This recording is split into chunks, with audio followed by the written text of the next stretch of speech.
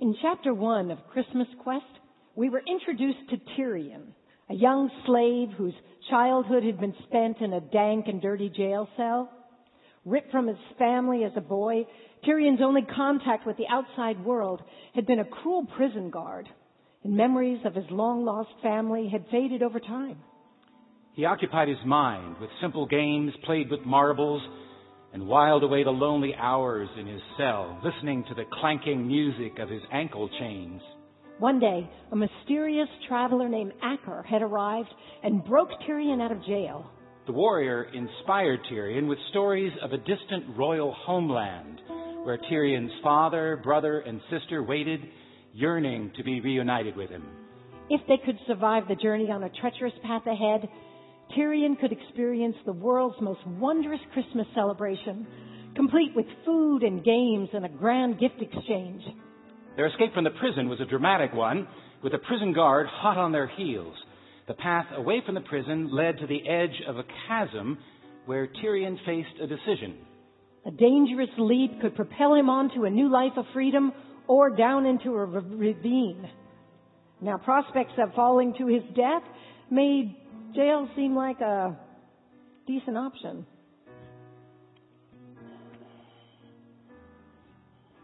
As Tyrion stood at the brink of the chasm, he heard a gruff voice offering one last chance to repent.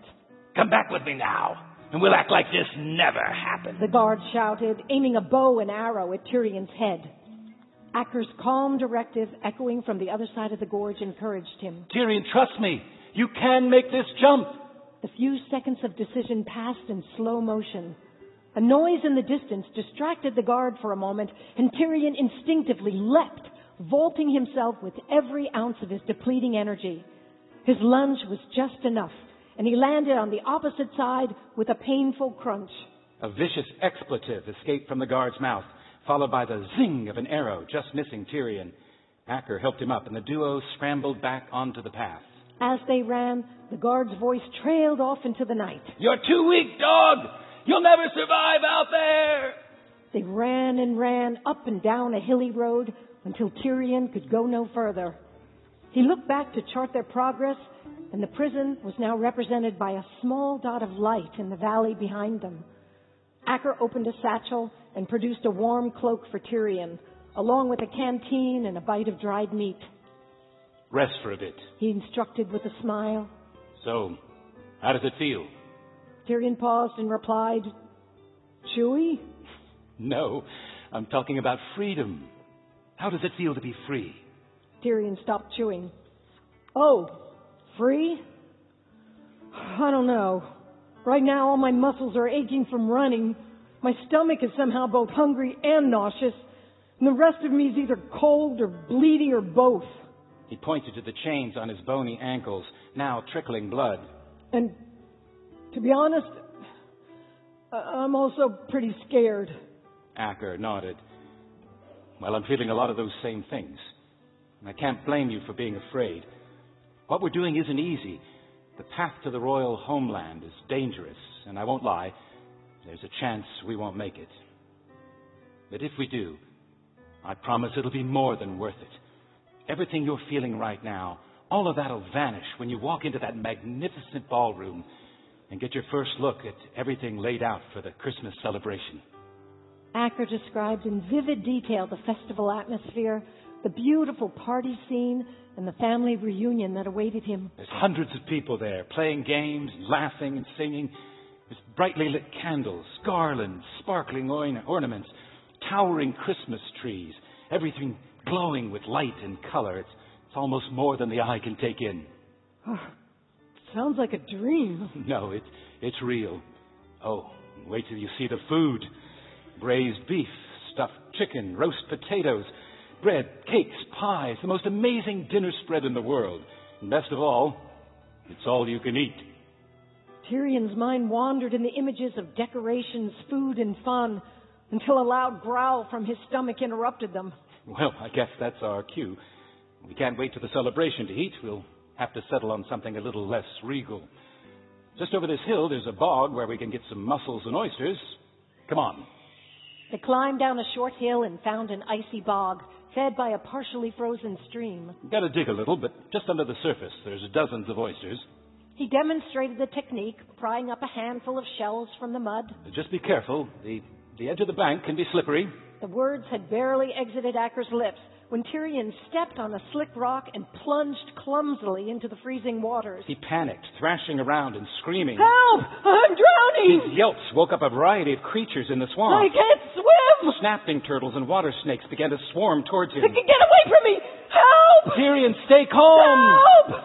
If you'll stop yelling, I can explain. Get me out, please! Tyrion, the water's only 4 feet deep. Just stand up. Nothing bad will happen to you. Oh. Well, I mean nothing bad until the alligators wake up. Oh! Tyrion quickly stood up and scrambled out of the bog. Acker gathered a bag full of shells, and the pair hiked ahead to a high hill, making camp in the clearing of a wooded area. Acker started a small fire, and Tyrion huddled near the flames, shivering, still damp from his swim. Acker cooked up the mussels and oysters, and as they ate, the guide gently challenged his protege. The path we're walking is risky and dangerous, but if you'll listen, trust me and follow my advice, we can make it to the homeland alive. Steady focus on our goal is the key. As they ate and chatted, Acker found a pearl in one of the oysters. He tossed it to Tyrion. Here, keep this in a safe place. It'd make a great gift for your sister. Tyrion had never seen anything as beautiful as the tiny, shining sphere. Before leaving to gather more firewood, Acker reminded Tyrion to keep an eye out. Try to stay awake till I get back. Bandits are known to hang out in these woods, and they would love to add your keepsakes to their stash. So be vigilant and hide that pearl. As Acker departed, Tyrion pushed in closer to the fire and stoked the orange embers with a stick. His belly was full, and he was getting sleepy. He thought, I'll play a game to stay awake. He started simply, with just a few leaves and pebbles. But before long, Tyrion had forgotten his friend's warnings and had devised an elaborate activity, now including his precious pebbles and the pearl. He was so enjoying the fun and admiring the reflections in the firelight that he failed to notice a pair of beady, bloodshot eyes peering at him from the brush. Suddenly, Tyrion heard rushing footsteps and was able to gather his stones and the pearl just before the thief's punch clubbed his ear. He stumbled, but kept a tight grip on the treasures. Give me that pearl. The robber sneered while prying at Tyrion's hand. They wrestled back and forth as the thief grabbed and Tyrion defended. Tyrion was just bigger than his foe and was able to fend off the assaults. A hefty push threw Tyrion to the ground, and the bandit unsheathed a dagger from his belt. He slashed at Tyrion's cheek from above, barely missing. Don't make me cut you. Just give me that pearl. As the robber lifted his arm to lunge again, Tyrion rolled away and scurried over to the edge of a nearby cliff, devising a quick plan. The thief scrambled forward, arm outstretched, with the blade aimed for his opponent's chest. Tyrion threw the marbles at the feet of the robber, who slipped and fell, his momentum sending him tumbling over the mountainside. Tyrion looked over his shoulder as the bandit dropped quickly out of view, a distant thud confirming his demise in the ravine below. He stood breathless for a long minute, then suddenly remembered the need to breathe. Tyrion took a deep breath and noticed that his hands were shaking. He calmed himself, stooped, and gathered the marbles, which had scattered around on the ground. Then, in the dark, his eye was caught by a gleam of light. It was the thief's jeweled dagger, resting on a rock by the cliff's edge. He reached down and claimed it. Just as Acker came back into the clearing, carrying a stack of firewood, Tyrion rushed over. You won't believe what just happened! He recounted the details of the mugging to Acker, being careful to leave out the part where he failed to heed his mentor's warnings. Well, I'm glad you're okay. It's good to know that you can take care of yourself in a pinch. But you were lucky there was just one attacker. I'll keep watch. You better get some sleep. We've got a long hike tomorrow. Tyrion settled in for a nap and carefully tucked the knife in his belt before shutting his eyes. I can give this dagger to my brother, he thought. He tried to imagine the scene of the great gift exchange and the look on the faces of his long-lost siblings. The smiles were just coming into focus when he nodded off and quickly slipped into a deep sleep.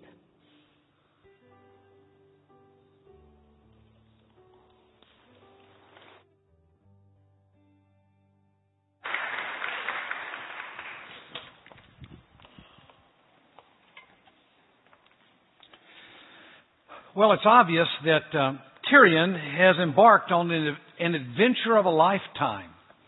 I mean, even though he has been assaulted, he's puzzled, he's soaking wet and having to spend the night in a swamp, his friend Acker is trying to encourage him by telling him of a most glorious celebration that he can look forward to in the future, where he will be reconnected with those who love him and those he loves.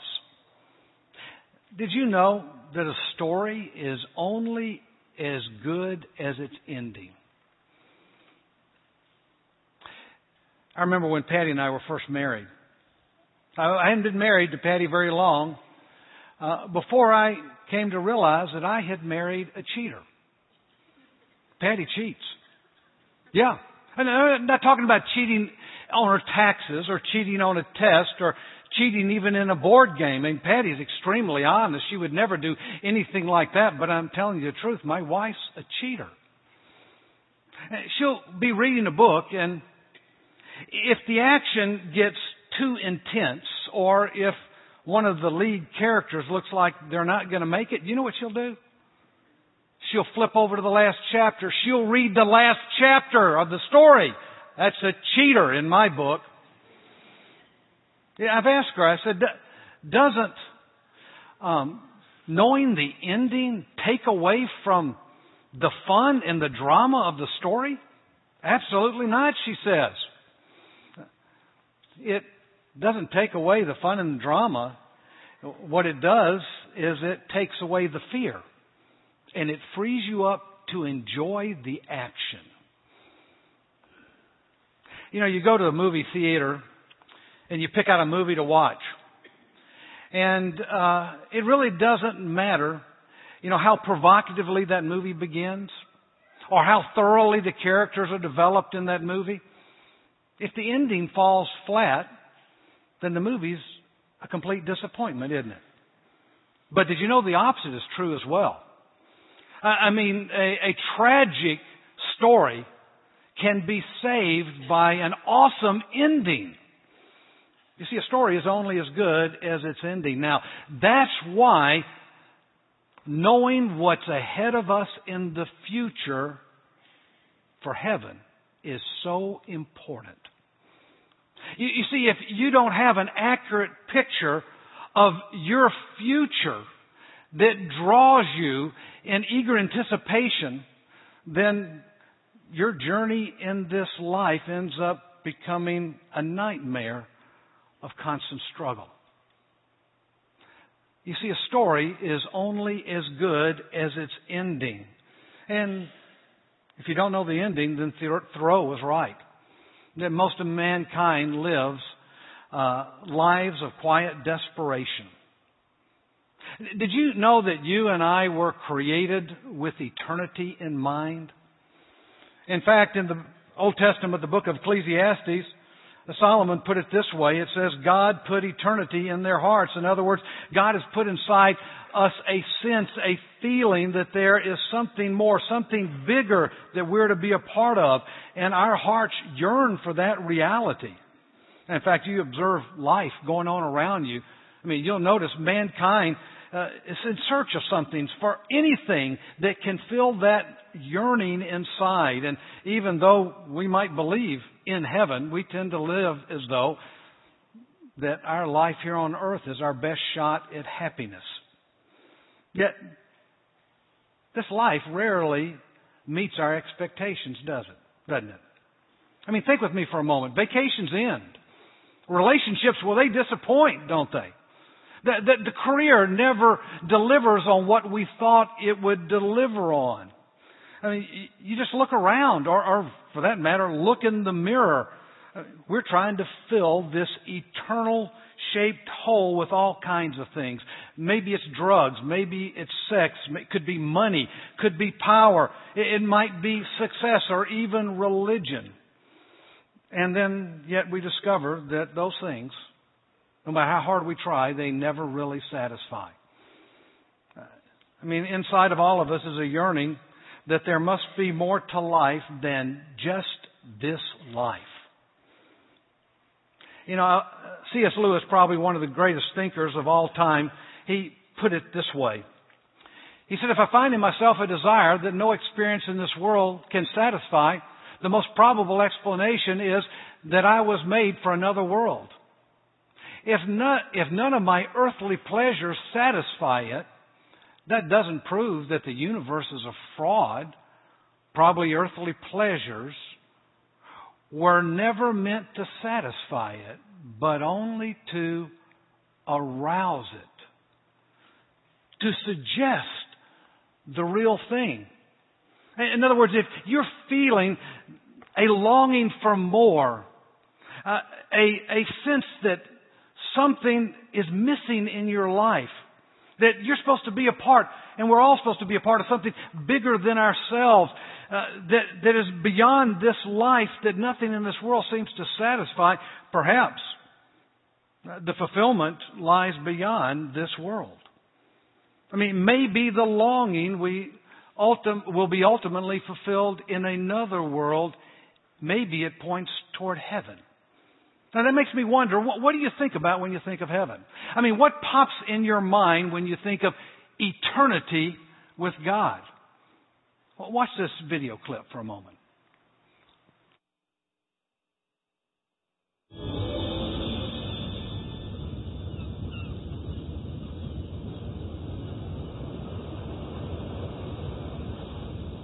Tell me something. The bullwhip. Is it still the fastest roller coaster on Earth?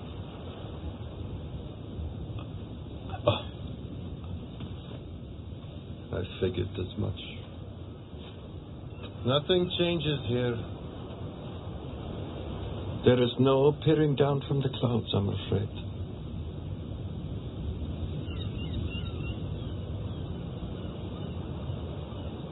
Yes, you died.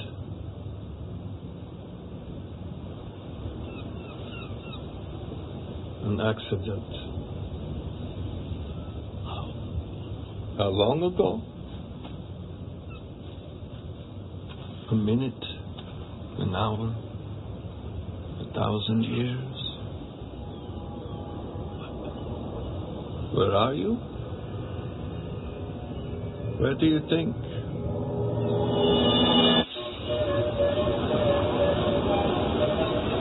Heaven.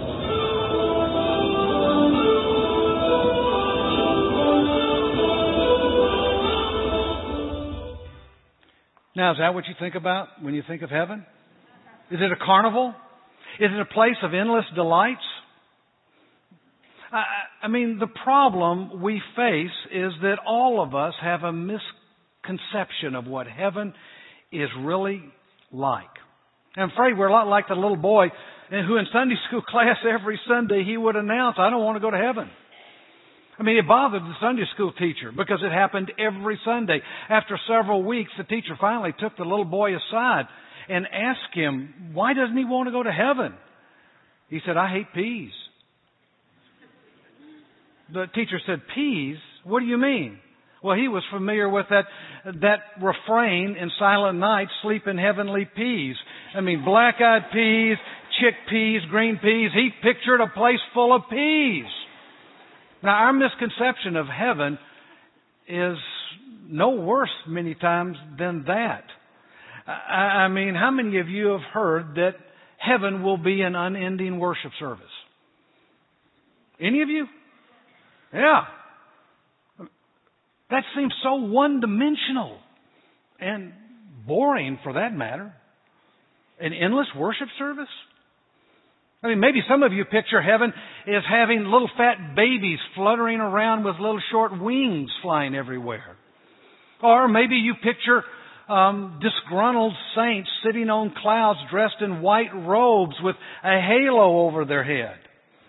And what is all this business about streets lined with gold? Gold everywhere. I mean, where are the mountains? The trees? I mean, I don't know about you, but I want to see green. I mean, some have even quoted 1 Corinthians chapter 2, verse 9, where Paul says, "But it's written, eye has not seen, nor ear heard, nor have entered the heart of man the things which God has prepared for those who love Him." And they say, see, we can't know what's in heaven. But they don't read the whole verse or the next verse. The next verse says, "But God has revealed them to us through His Spirit." In other words, this verse is saying just the opposite what many people think it's saying. I mean, Paul's not saying we can't know anything about God in heaven and what heaven's going to be like. He's not saying that heaven is beyond our imagination. Instead, he's saying there are things that eye has not seen, ears not heard, and that hearts have not imagined in the past that has now been revealed to us in the Scripture through His Spirit. You see, God has revealed far more about heaven than most of us realize, and the Bible teaches that a clear vision of the future with God can be one of the most powerful motivating forces in our lives in the present. You see, if you can't envision what heaven's going to be like, how can you look forward to it? You can't. You see, how we see heaven in our future, it affects how we live now. And that's why Paul in Colossians chapter 3 verse 2 tells the church at Colossae this: you've got to set your mind on things above, not the things on earth. I mean, he's asking us to set our mind on heavenly things. In fact, it was Paul's ability to focus in on eternal realities that helped him live well in the midst of temporal difficulties. Remember, he was shipwrecked, he's been beaten, flogged, stoned, he's been left for dead. If your mental picture of heaven is fuzzy, then how can you focus on it? I mean, so what should our perspective on heaven and life on this earth be like? Well, several months ago, Patty invited some friends over and provided an unbelievable dinner. I mean, it began with salad that had little mandarin oranges and roasted almonds on top, and then there was pork tenderloin that had been grilled outside. And it was served along with some steamed spears of asparagus, along with these little tiny new potatoes and homemade rolls. And then at the end of the meal, there was Patty's homemade chocolate sauce poured over homemade ice cream. Oh, whoa, baby, you talk about a meal. I mean, it was unbelievable. When I walked in the house, I took in a cacophony of smells. I mean, I immediately went into the kitchen. I said, Patty, can I get something? Can I get something to eat right now? I mean, wow, this is great. And she says, no, get away. You can't. We got to wait. We had to wait for the guests to arrive. We had to wait for the food to stop cooking, to be finished cooking. Had to wait for the table to be set. I said, but I'm starving right now. She said, well, here. Well, why don't you have some of these appetizers? And she handed me a plate containing peas, carrots. Peas and carrots? These things don't satisfy. This is not what I had in mind. Peas and carrots will never satisfy my hunger inside. I mean, you could say that I was never built for peas and carrots. I was built for pork tenderloin with Patty's chocolate sauce. That's what I was built for. But, you know, this is a great picture of earth in our life now and heaven in the future. I mean, our world, well, it's snap peas and carrots. It was never meant to satisfy. It's just simply an appetizer. It was meant to point us towards something bigger that's coming. I mean, do you remember the joy you felt? The first time you held your firstborn in your arms? That was just peas and carrots. That's just an appetizer. Do you remember the excitement you felt when you landed that steelhead up on the Chagrin River in northern Ohio and you landed it for the first time on a fly rod? Just an appetizer, that's all. Remember what you felt like the first time you climbed maybe one of the peaks in Colorado or maybe to the top of a mountain in the Appalachians and it opened a vista that just took your breath away? Peas and carrots. It was just an appetizer designed to whet our appetite for what's ahead. You see, the Bible says that God has made this world and everything in it, and He's made you. And He's made the longings and desires inside you. Now, He'd be a cruel God if He made you with certain longings and didn't give you an avenue to have those longings fulfilled. I mean, He's made us so that we're hungry. That's a longing. He provides food. He's made us so that we get thirsty, so He provides water. You seek companionship. You seek relationship. Well, He has ordained marriage and relationships to meet that need. Since we have longings inside that don't get completely fulfilled here on this earth, those longings, well, they are pointing to something ahead, something else out there. That this earth is just an appetizer. They're pointing to another world, to heaven. In fact, one author put it this way: there's in the heart of every man, woman, and child an inconsolable longing for three things. And he says these three things are signposts on the highway of life pointing to a destination in the future. And so these three things, these longings are like gifts that are hinted to on this earth that won't be ultimately fulfilled until we get to heaven. I mean, you could call the first a gift of intimacy. Intimacy. Hinted to on this earth in a marriage relationship, but ultimately fulfilled in heaven. And when I talk about intimacy, I'm talking about being truly known and accepted for who you are. Now women tend to identify with this longing quicker than men do, but guys, I want to remind you, remember what it was like in grade school when they picked teams for kickball and you were the last or the next to the last one picked? I mean, you just wanted to die, didn't you? Now for me, it was the teacher picking reading groups. I mean, there were the sharks, there were the rabbits, and there were the turtles. Guess which one everyone wanted to avoid? I'm dyslexic, so I always got put in that reading group. Or when they would pick teams for a spelling bee, I wanted to throw up. I knew I'd be the last person picked. You see, throughout our lives, we kind of live with this constant nagging tension that we will never quite add up. We'll never fit in and never truly belong. And all of us have had enough experiences in life to know that we will never make it into the inner circle. Not permanently. And if we are accepted in the inner circle, it's never for who we are inside.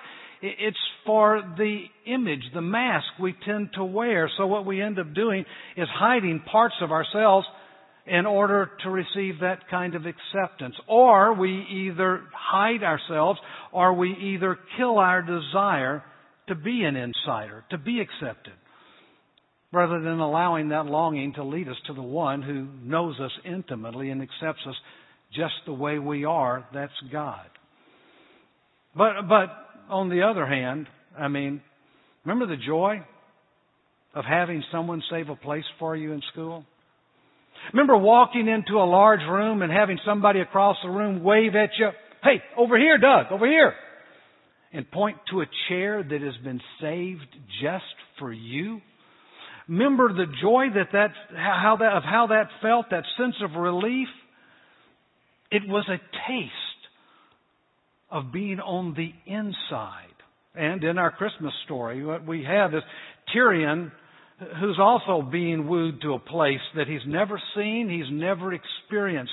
It's a royal homeland where it's filled with love, the love of those who love him, and he will be able to express his love to those that he cares about. It's a longing in all of us. And that longing, actually, Jesus addresses it specifically. In John chapter 12, or John chapter 14, here's what he says. In my Father's house are many mansions. If it were not so, I would have told you. I go prepare a place for you, and if I go and prepare a place for you, I'll come and receive you to myself, that where I am, there you may be also. I mean, do you see it? He saved you a place. That's what he's saying.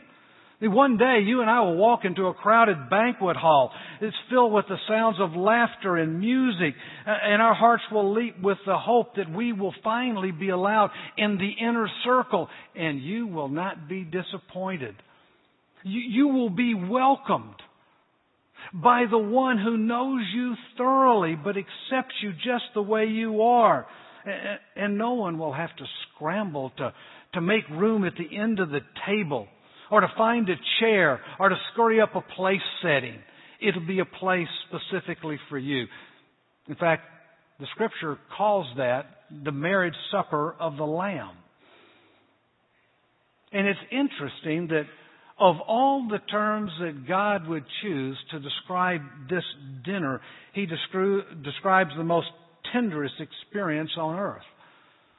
The union of a man and a woman in marriage.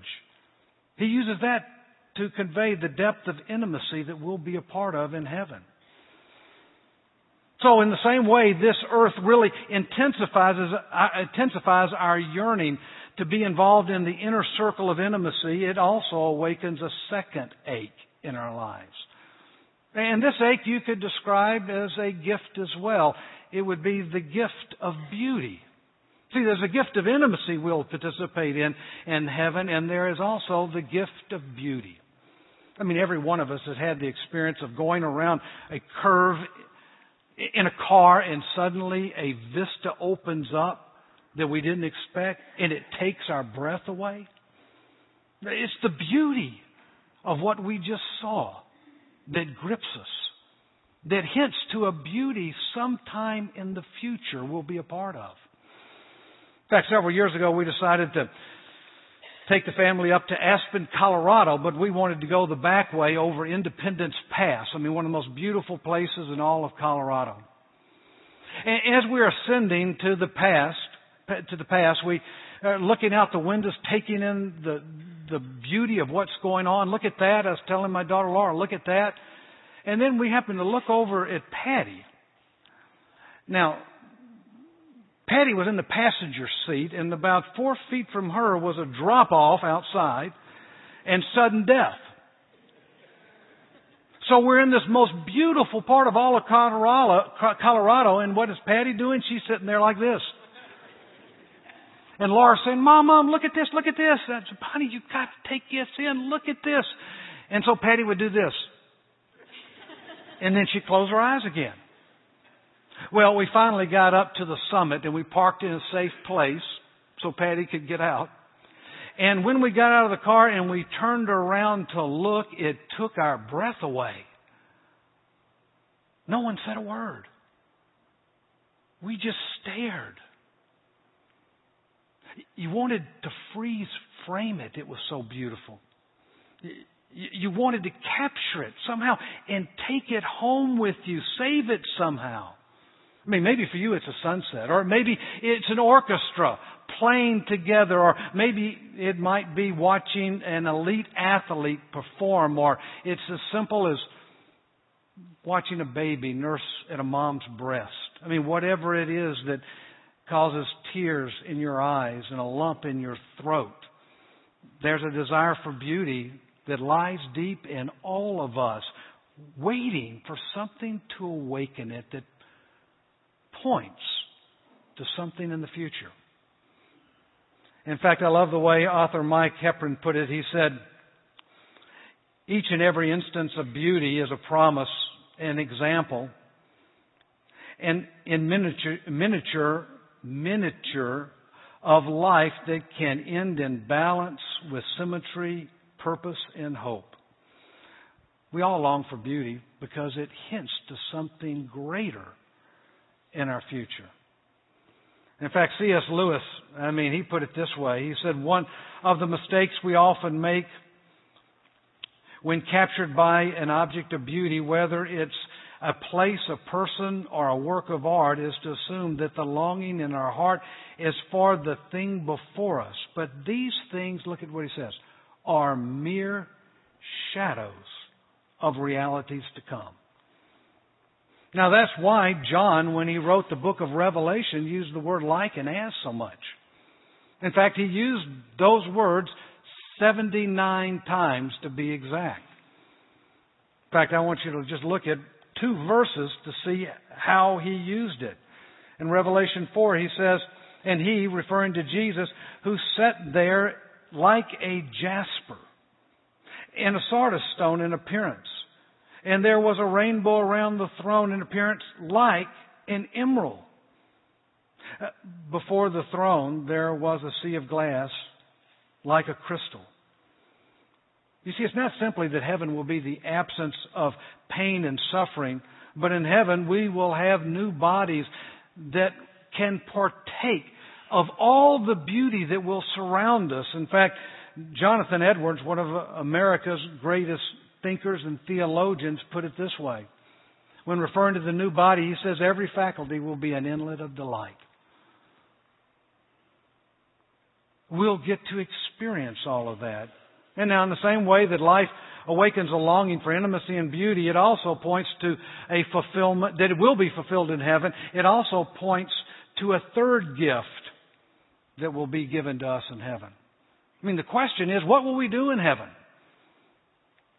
Will it be one endless sing-along? Will we be sitting on clouds strumming harps? That sounds boring to me. Or maybe you're sitting there and you're thinking, that all this talk about heaven seems so unscientific and so delusional.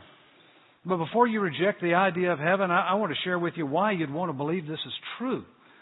You see, in heaven, it will fulfill the longing in every man's heart for true adventure. That's why you're attracted to the movies you're attracted to, guys. That's a longing deep in your heart. Did you know Jesus told 2 parables that indicate that heaven is going to be a place of great adventure in the future? There was the parable of the talents in Matthew 25.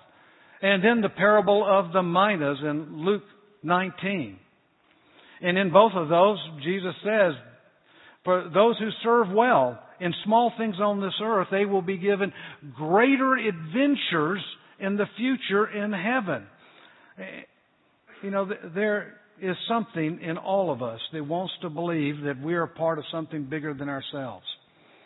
Very few of us feel like the talents that we have been used to their maximum here, or the creativity that we have been gifted with. It gets full expression on this earth. Well, in heaven, it will have that full expression. And Jesus promises in heaven we will actively fulfill the design that He's given us here on earth that doesn't get that kind of expression. And we'll get to experience the use of those abilities that He has given us in a new heaven and a new earth. In fact, the book of Revelation tells us that our universe is going to be remade, and that God will create a new heaven and a new earth. And this new heaven and new earth will actually be a continuation of what was interrupted back in the beginning in Genesis chapter 3. When Adam and Eve chose to go their own independent way from God, it'll be the continuation of that story, except in a positive direction. You see, in the beginning, God created this earth, and He entrusted us to care for it. But this arrangement, it was corrupted by Adam and Eve when they chose to rebel against God. And so, years later, God sends His Son Jesus to this earth to rescue us. But He didn't come to rescue us to set us on the bench. He restores us so that we can go back into the game. And part of that adventure will be exploring this new heaven and a new earth with new bodies that have new capabilities that we're at this point are unaware of. But we'll get to explore the earth. In fact, I suspect the solar system and the universe in the new heaven and new earth. But it doesn't stop there. We also get to explore the mysteries of God. But it's even more than that. We get to share what we discover with one another.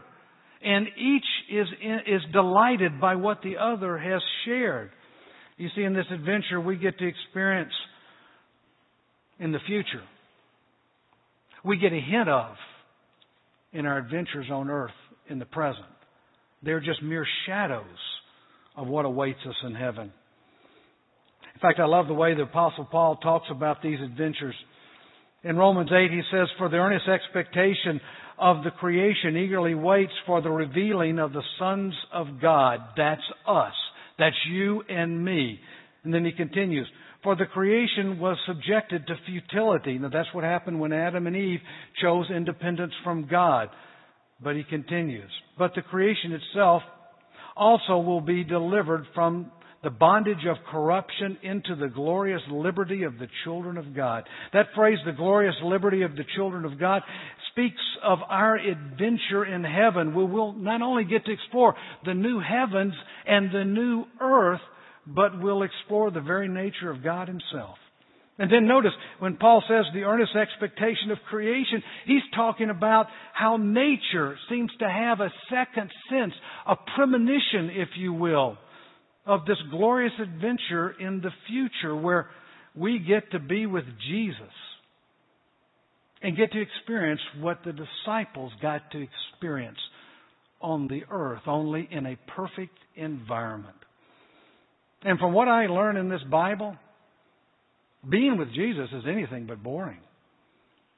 I mean, the New Testament tells us, well, Peter got to walk on water. I mean, Mary got to engage a whole host of angels. I mean, Paul, he was made blind and then almost immediately was able to see again. John was taken to the very throne room of God, and at this time of year, when we focus our attention on a little child who was born to a virgin and announced by a heavenly host, we find angels visiting shepherds, wise men taking epic journeys, and an unwed teenage mother giving birth to a child while experiencing the peace beyond comprehension. And those things are just shadows of what we'll get to experience in heaven. You see, heaven will be filled with all kinds of adventures and surprises and unexpected twists and turns.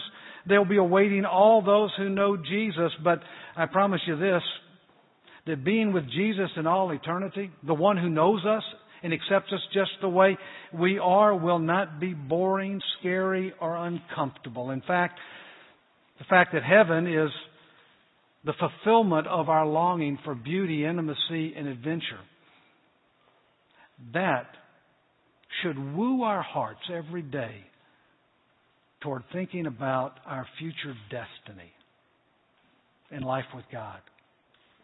You know, in 1952, Florence Chadwick stepped into the Atlantic Ocean off an island in the Pacific, Catalina Island. She was going to swim from Catalina to mainland Southern California, a distance of about 21 miles. She was the first woman to swim the English Channel. Now she wanted to swim this gap between Catalina and Northern California. Well, she plunged into the water and she began swimming. After about 15 hours, she was exhausted. She was wearied. She had lost sight of the goal and the value of pressing on. And she stopped in the water and said, "I quit. I want to be taken out of the water." Her mother was in the boat that was following. She pulled up alongside and says, "No, you can make it. You don't have much further to go. Keep swimming." But she was spent physically and emotionally and gave up swimming. So they had to pull her on board. And when she stood up on the deck of that boat and looked eastward, she could see the lights of Southern California, less than a half a mile away. The next day after she recovered, she had a press conference. And the reporters asked her why she gave up so close to finishing. Here's what she said. All I could see was the fog. I think if I could have seen the shore, I would have made it. I think if I could have seen the shore, I would have made it. Now that shore for us is being with Jesus forever in a place He's created specifically for you. That shore for us is a new heaven and a new earth with beauty and adventure beyond our ideas. And if you can see through the fog of misconception and picture that home, I guarantee you this, it will comfort you in time when times get hard, and it'll energize you for the rest of your life. That's what the series is about. Father, help us picture the end of the story in a way that it draws us forward in eager anticipation. Give us an accurate picture as we continue this series. And we all look forward to seeing you face to face. It's in Christ's name we pray. Amen.